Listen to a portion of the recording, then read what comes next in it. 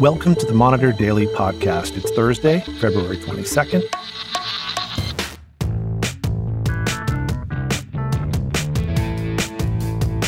Thanks for joining us. I'm Clay Collins. And I'm Noelle Swan.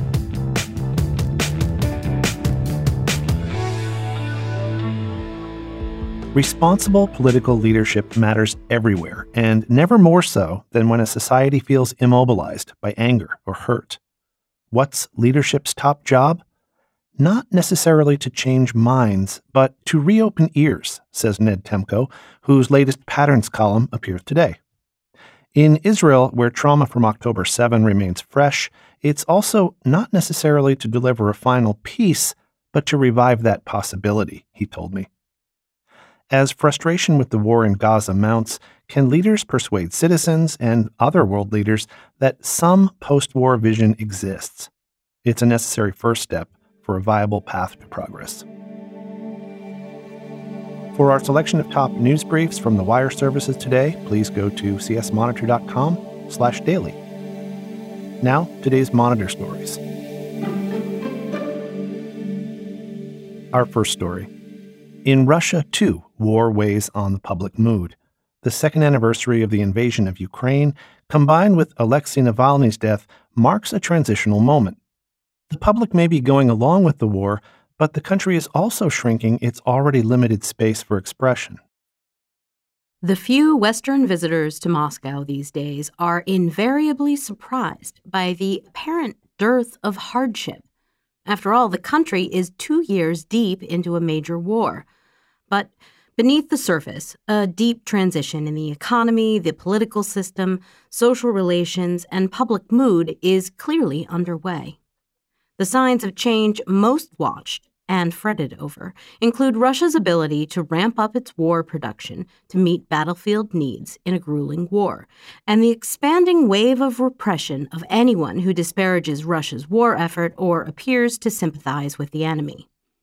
The death last week of Alexei Navalny, perhaps President Vladimir Putin's most inveterate critic, underscores a continuing reality that has many precedents in Mr. Putin's Russia. Opponents of the Kremlin often meet ends that go far beyond the limits of mere repression. When the war suddenly started, there was shock and disbelief, says Nadja Titva, who works as a journalist's field assistant. Now it's more apathy, a desire to distance oneself, emigrate into one's own inner life. You try to stay afloat. Navalny's death made it worse. He had been out of mind, and suddenly he was back in the most terrible way. This story was reported by Fred Weir in Moscow for The Monitor.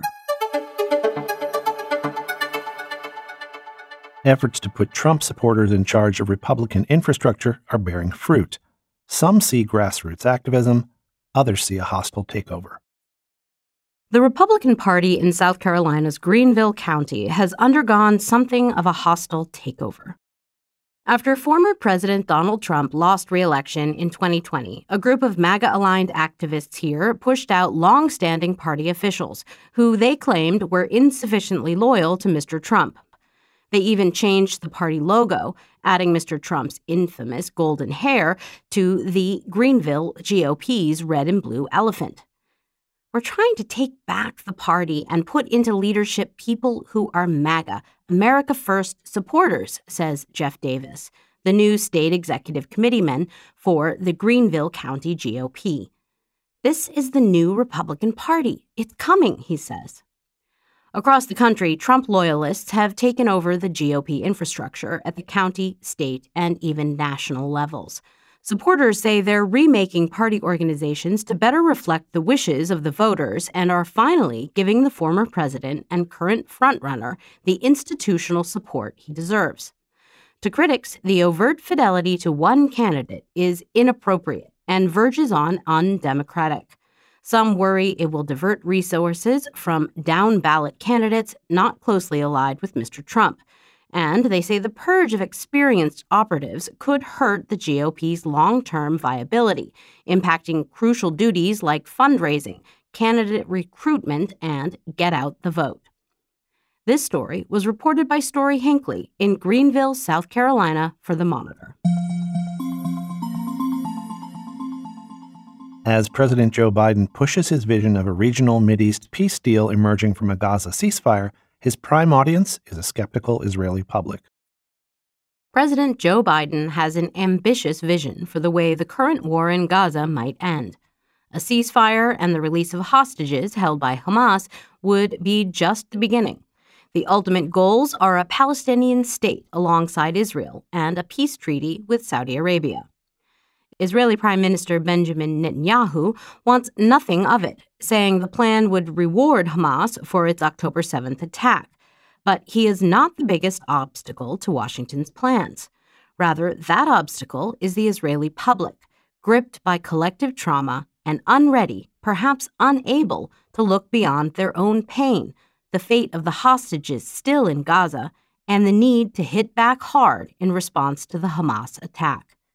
There's been barely a mention of the plight of civilians in Gaza beyond some Israeli human rights activists and a very few politicians. Even left-of-center political figures have avoided mentioning, much less promoting, the idea of a two-state solution once the fighting is finally over, and the mood of the country is far from reconciliation. But it is striking that the most popular politician in Israel is not Israeli. He is the American who embraced Israelis, met with hostage families, and, despite political pressures at home and abroad, has broadly stuck with Israel. He is Joe Biden. This column was written by Ned Temko in London for The Monitor. The 2021 coup in Myanmar brought new blood into resistance groups. Their fresh ideas and dedication have been embraced by the old guard, helping build momentum against the junta. Had the military not overthrown Myanmar's democratically elected government 3 years ago, Magdalene, who, like many in Myanmar, has only one name, would likely be an electrical engineer by now. Instead, she is fighting in the Chin National Army, an ethnic rebel group based in the western Chin state. The CNA entered a ceasefire with the military in 2012, but resumed fighting along with other armed ethnic groups across Myanmar after the coup. Since then, it's welcomed thousands of new recruits like Magdalene, whose rifle skills and aptitude for planning missions have made her a role model. While an influx of inexperienced fighters could create tension, the blended ranks have fought harmoniously, at least in this corner of Myanmar. Many CNA fighters are united in the belief that the solutions to all of Myanmar's struggles, from political instability to lingering ethnic tensions, begin with getting the junta out. I have been fighting the military for quite a long time, and yet there is so much to learn about the field from these young fighters who came from colleges and universities, says Baya Klian, who has served in the CNA for 25 years and recently joined the group's new dedicated drone department. This story was reported by Akash Hassan in Chin State, Myanmar, for The Monitor. How far would someone go to have a better life? Io Capitano is Italy's Oscar nominee. It offers an immigration story that features searing realism and resilience. You can find the full review by Peter Rayner in today's issue. Now, commentary from the Monitor's editorial board on the path to build enduring stability in Gaza. During conflicts in the Middle East, any peace feeler often takes a touch of trust. A good example was reported Wednesday by Israel's Channel 12 News. Israel plans to start restoring Palestinian governance in Gaza even before the war with Hamas ends. In a pilot project, the Israel Defense Forces will work with trusted community leaders in the Zaytun neighborhood of Gaza City to be in charge of aid distribution, or what are called humanitarian pockets. The IDF will still provide security, but not govern the process. A future Palestinian government in Gaza, said wartime cabinet minister Benny Gantz this week, cannot be Hamas and should not be Israel. The plan faces severe tests. Any Palestinian in Gaza working with Israel is a target for radicals, and the violent anti-Israel ideology of Hamas might be difficult to suppress. In the history of trust building in the Middle East, the extremes often gum up the peace process. The answer is to build more or different bridges of trust. Israel, for example, hopes to back up the new Palestinian governance in Gaza with an international administration of moderate Arab countries with the support of the U.S., Mr. Gantz said.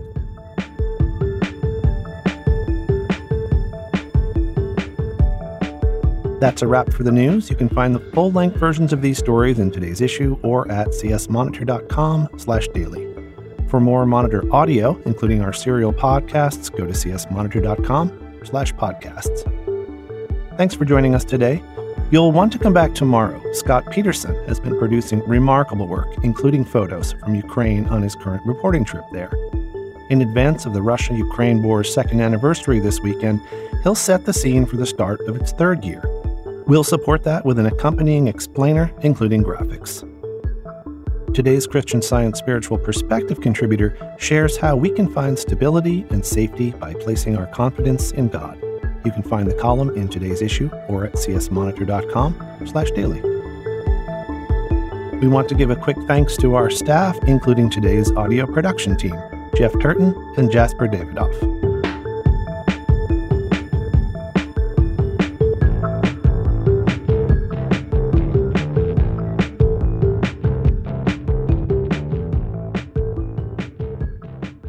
This podcast is produced by the Christian Science Monitor in Boston, Massachusetts, USA. Copyright 2024.